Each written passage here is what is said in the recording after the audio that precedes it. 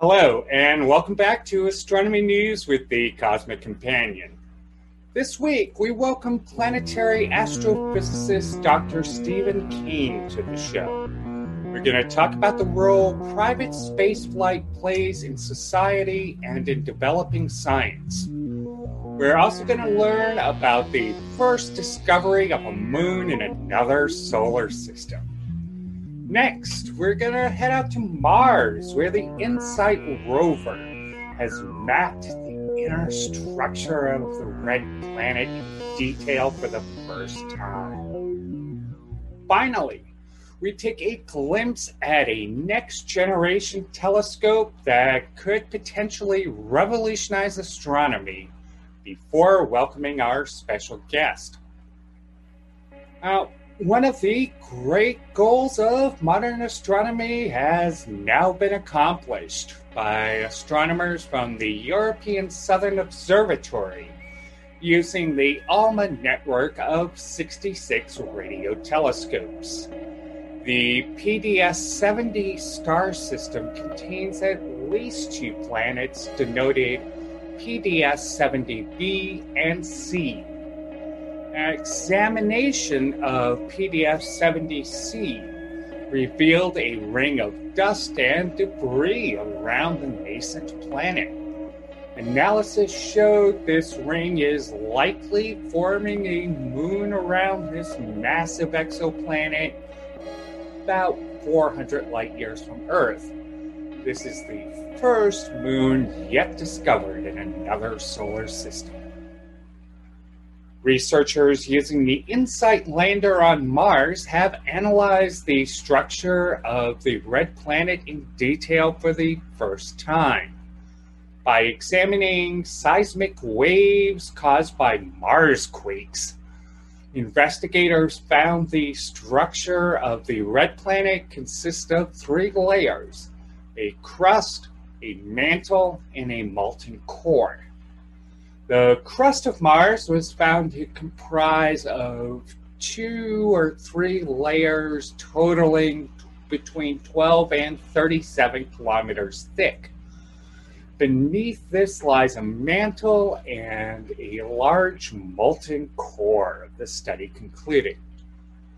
The SuperBit telescope aims to become a low-cost alternative to the Hubble Space Telescope by flying high off the ground in a balloon.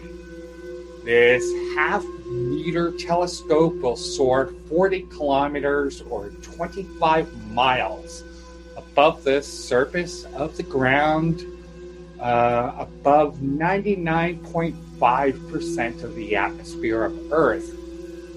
Collecting data at night and charging its batteries by day, SuperBit is expected to go into full operation in April of 2022. The low cost of this system could allow astronomers worldwide access to Hubble-class telescopes for the first time. Sign me up. Looking deep into the universe, we see backwards in time, and the oldest light in the universe holds secrets to how everything around us will, one day, end. Meanwhile, stars, planets, and galaxies dance in an intricate ballet, occasionally giving birth to life. We are a fledgling species, just beginning to visit other worlds. We are a way for the universe to understand itself. The Cosmic Companion strives to bring the universe down to Earth, and we depend on your help to make it happen. For information on subscriptions and ways to donate to this program, please visit thecosmiccompanion.net. Thank you. Next up, we're going to welcome Dr. Stephen Kane to the show, discussing the role private spaceflight plays in society, as well as in the growth of science.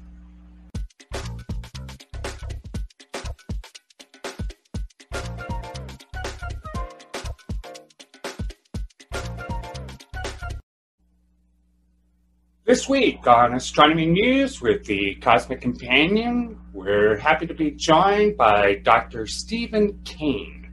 He is a planetary astrophysicist at the University of California, Riverside, and he's here to talk to us about private space flight and what the flights of Richard Branson and Jeff Bezos could mean to the future of the human race.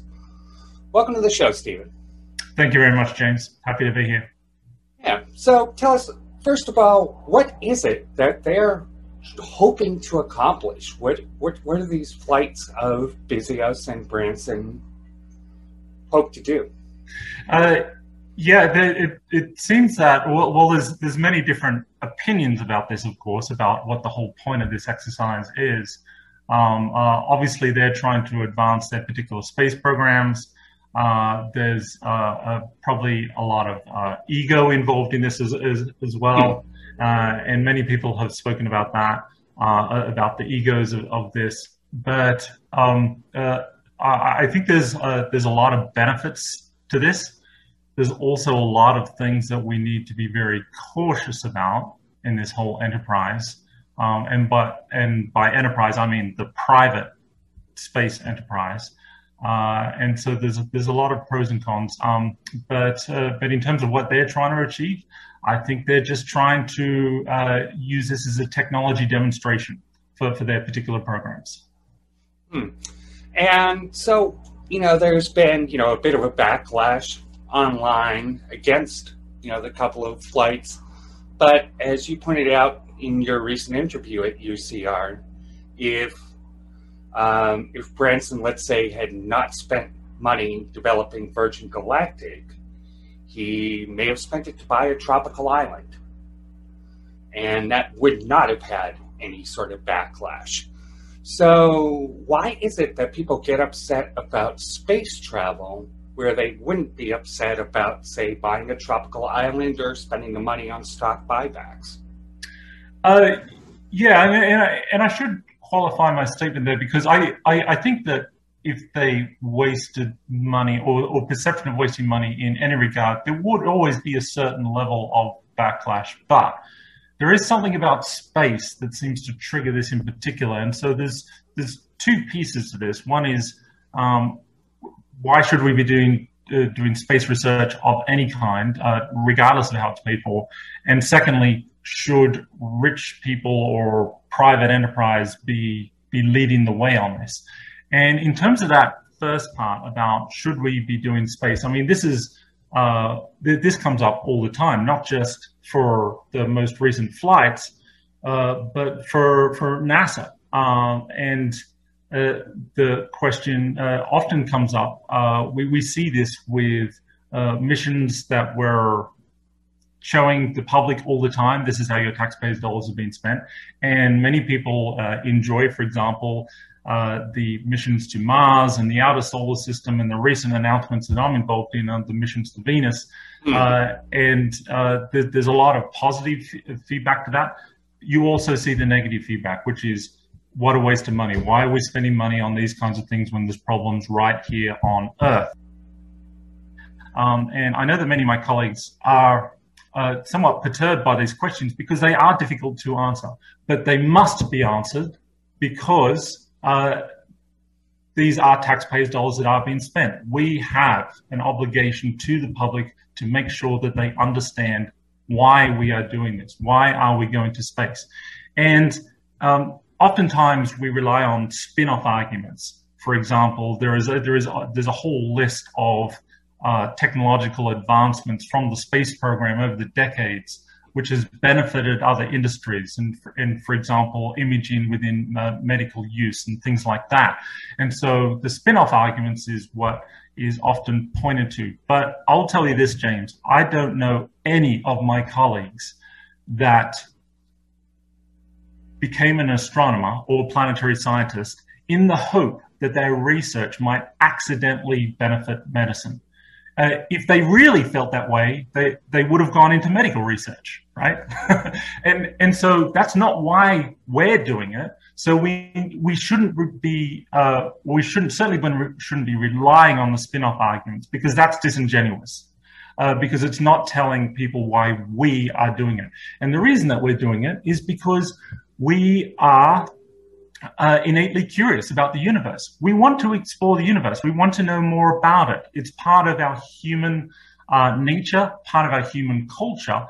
And the suggestion that, for example, if we were to remove the NASA budget, which is currently less than 0.5% of the total federal budget, as opposed to what it was during the Kennedy era, where it was almost 5%, then the feeling is that if we were to remove all of that money and put it would immediately go into fixing the pothole at the end of their road, or something like that. But of course it wouldn't.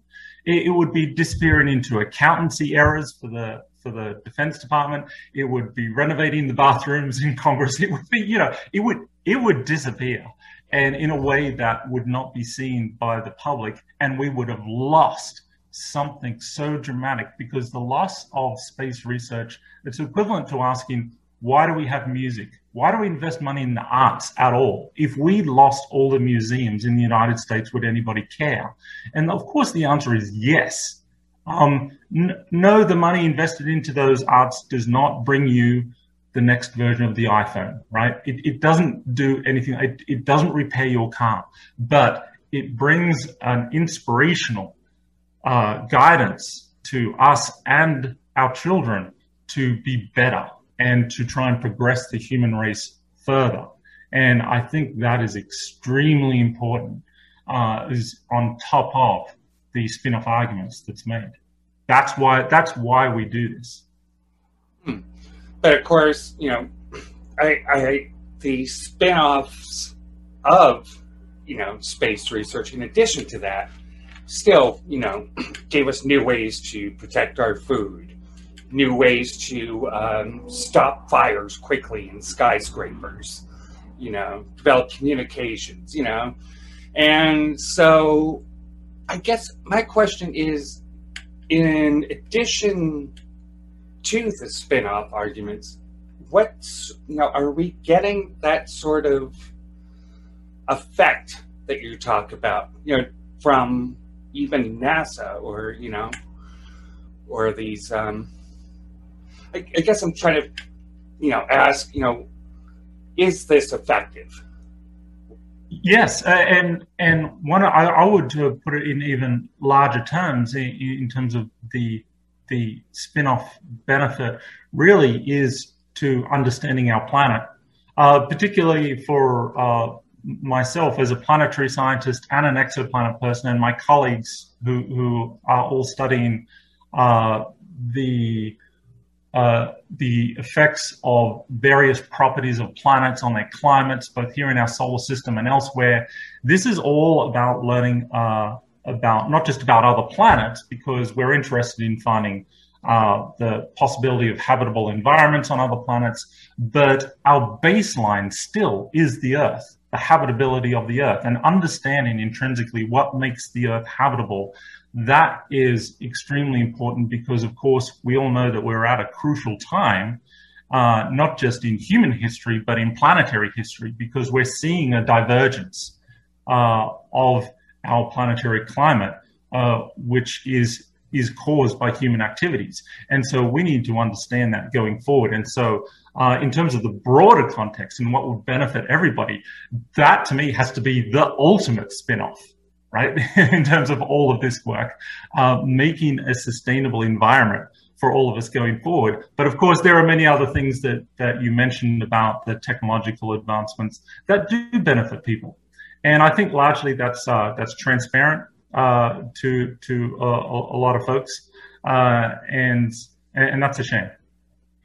There is one other thing that is a huge concern about space industry, or private space industry leading the way in terms of space research, which is that in many ways the laws or the regulations surrounding how we conduct such activities have not been set.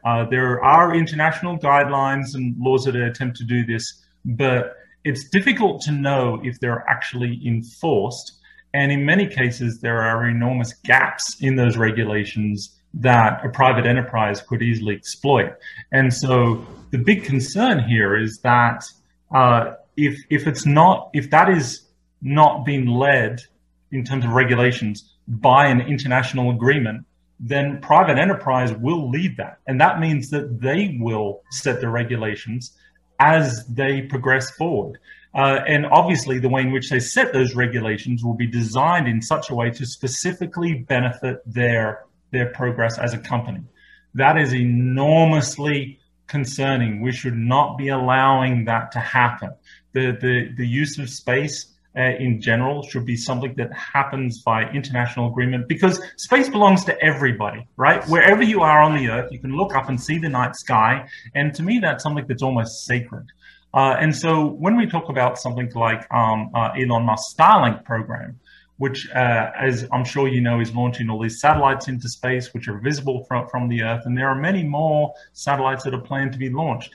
That affects all of us on the ground, and that is something that should be heavily regulated, but at the moment does not seem to be. Attempts to try and rein in those kinds of efforts have failed in the courts, and I would say that's probably my number one concern about this whole thing, that we're allowing the motivations of private enterprise set the guidelines as opposed to international agreements. You're listening to Astronomy News with the Cosmic Companion, a podcast focused on making science accessible to everyone, including weekly interviews with groundbreaking scientists. We depend on support from fans like you, helping us bring science news and education directly to listeners around the globe.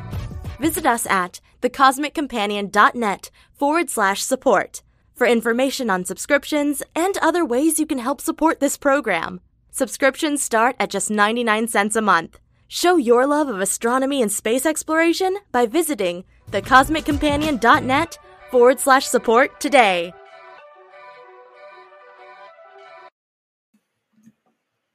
Hi there, this is James Maynard from the Cosmic Companion. Thank you so much for joining us. Now, our podcast is put out through Anchor FM. If you've ever wanted to do your own podcast, they're a heck of a lot of fun. Anchor gives you a chance to get your podcast together with all the tools in one place.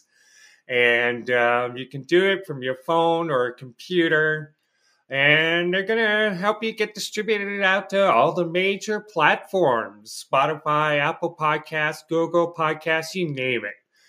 And so, best of all, Anchor's all free.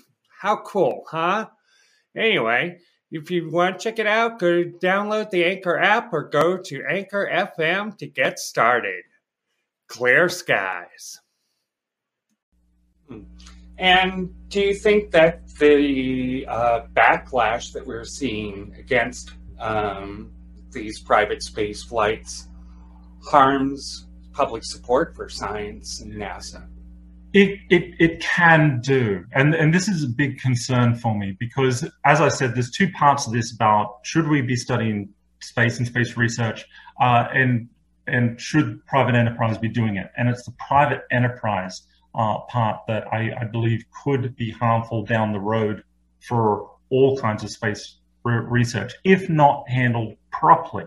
And that's what we're seeing here, because I think that the recent flights of Branson and Bezos, the way in which they went about it, it seems like they honestly thought that they would be hailed as heroes, like first aviators. And so that hasn't really turned out that way. And the question is, why not? And part of the biggest argument I hear against it is that there's been a lot of publicity, especially over recent years, as we've seen the wage and the wealth gap increase, especially during the pandemic. It's been extraordinary. There's a great deal more focus on the tax benefits that the rich are gaining relative to the middle class and the poor. And so there's a lot of anger and resentment right now about people who are extremely wealthy in that top 1% who are not paying enough taxes. And so that's what I'm hearing. And so some of the comments are, well, they should pay their taxes. But that's actually the problem. they are paying their taxes. The trouble is that the tax code needs to be completely reformed. And so I agree with people when they say, these people should pay more taxes. Absolutely. There needs to be a reform in the taxes. But I must admit, I'm a little skeptical about if that's going to happen anytime soon. I don't see a lot of political will to make those changes. And Jeff Bezos is so wealthy at this point that he could buy the IRS and turn it into a public company, and that'd be the end of that. Of course, that's being facetious, but the point is that I don't think that we can count on that changing anytime soon, unfortunately, as much as it should. And so the question for me is, if we just assume that the tax rules are not going to change and that the wealthy are going to continue to pay way less taxes than they should, what should they be doing with their money? Should they be investing in anthropic activities, or should they be investing more in charities, or should they be buying the tropical island you mentioned earlier? I mean, what should they be doing with their money? It's up to them. They're private citizens. They can do whatever they want. If they're going to invest in space research, then I'm really happy about that. Like I said, just to really drive home this point, ideally, I would love for them to pay way more taxes, but I think even if they did that, they would still do this. They have many decades, especially Branson, has been invested in this activity for decades. And it's not like if he paid more taxes, he would just suddenly throw the whole thing out. He would still continue to do it. So it's not an issue of their efforts in space are coming at the expense of them paying more taxes. In the ideal world, it would be both. They would pay more taxes and do this. But I think that's the primary thing which is driving what you mentioned, which is the public backlash.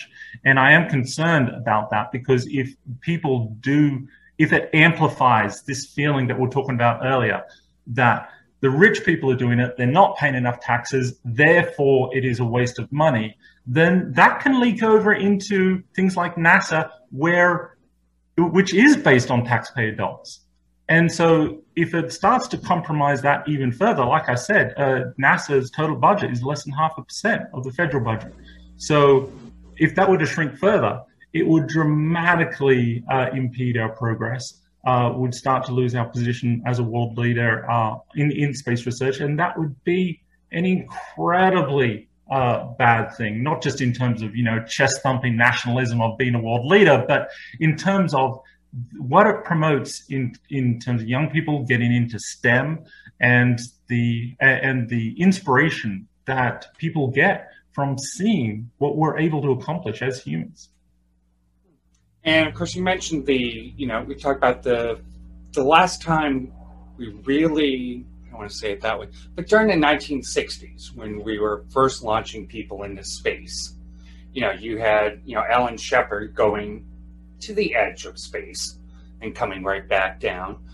But the investment in science in the early 60s, including the NSF building, large numbers of observatories around the country, including Kitt Peak, right near me, created a generation of people who really loved science, including my dad, who helped build power supplies for Apollo and the space shuttle.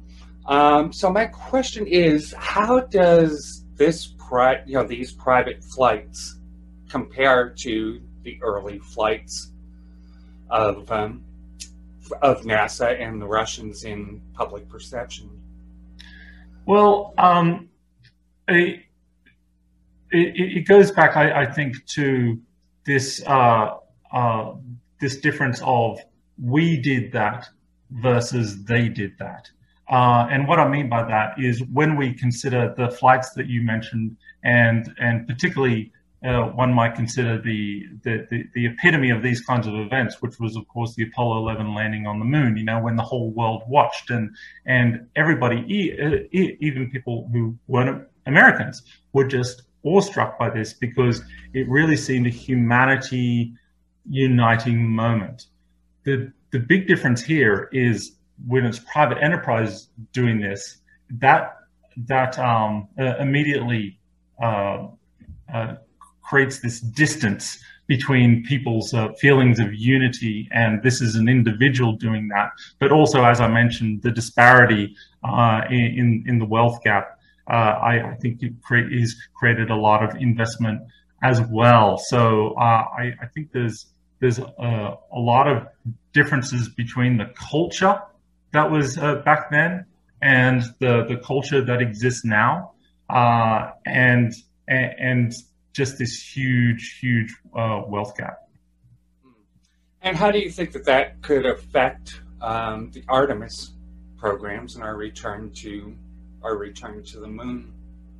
Well, I think we need to put the focus back on collaborative efforts, because like I said, when it comes to things like Blue Origins, going into space, then that's just seen as, okay, they're trying to create some space tourism industry. They're going to make money out of that. That's going to further increase the wage gap. But if we're talking about Artemis and especially collaborative efforts between nations, then that starts to go back to that unifying model of this is us, humanity, doing this.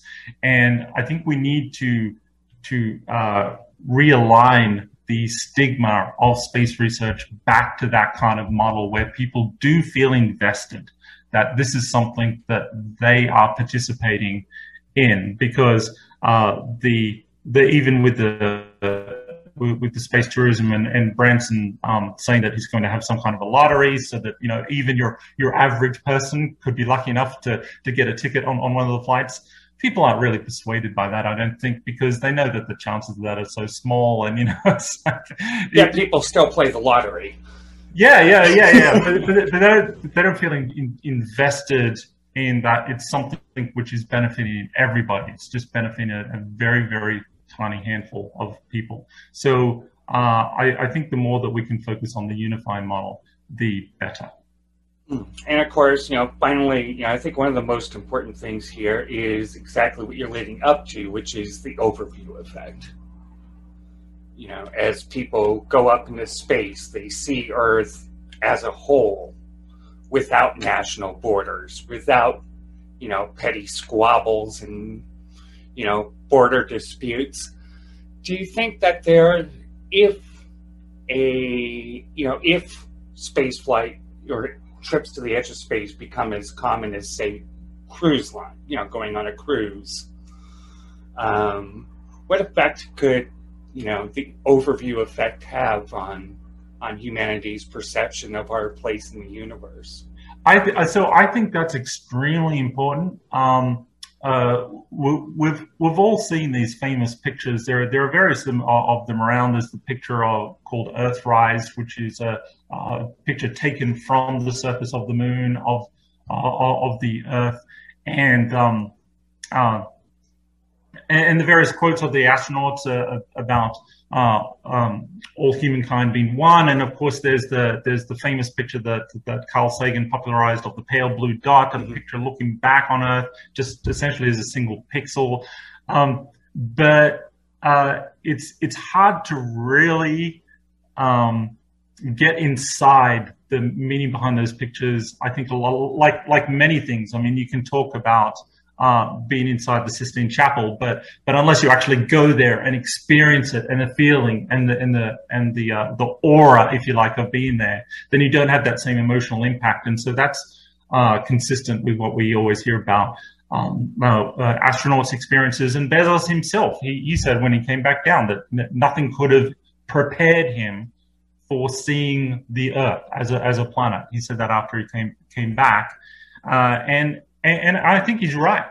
So I think when a lot of people go up and they do see this view of the Earth and without borders, as you mentioned, I think that's extremely important.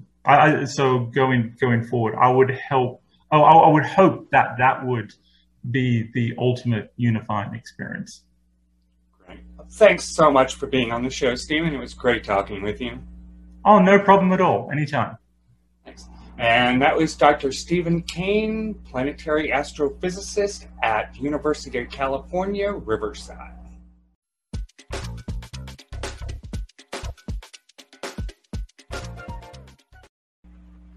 Next week, we welcome Stephanie Ryan to the show.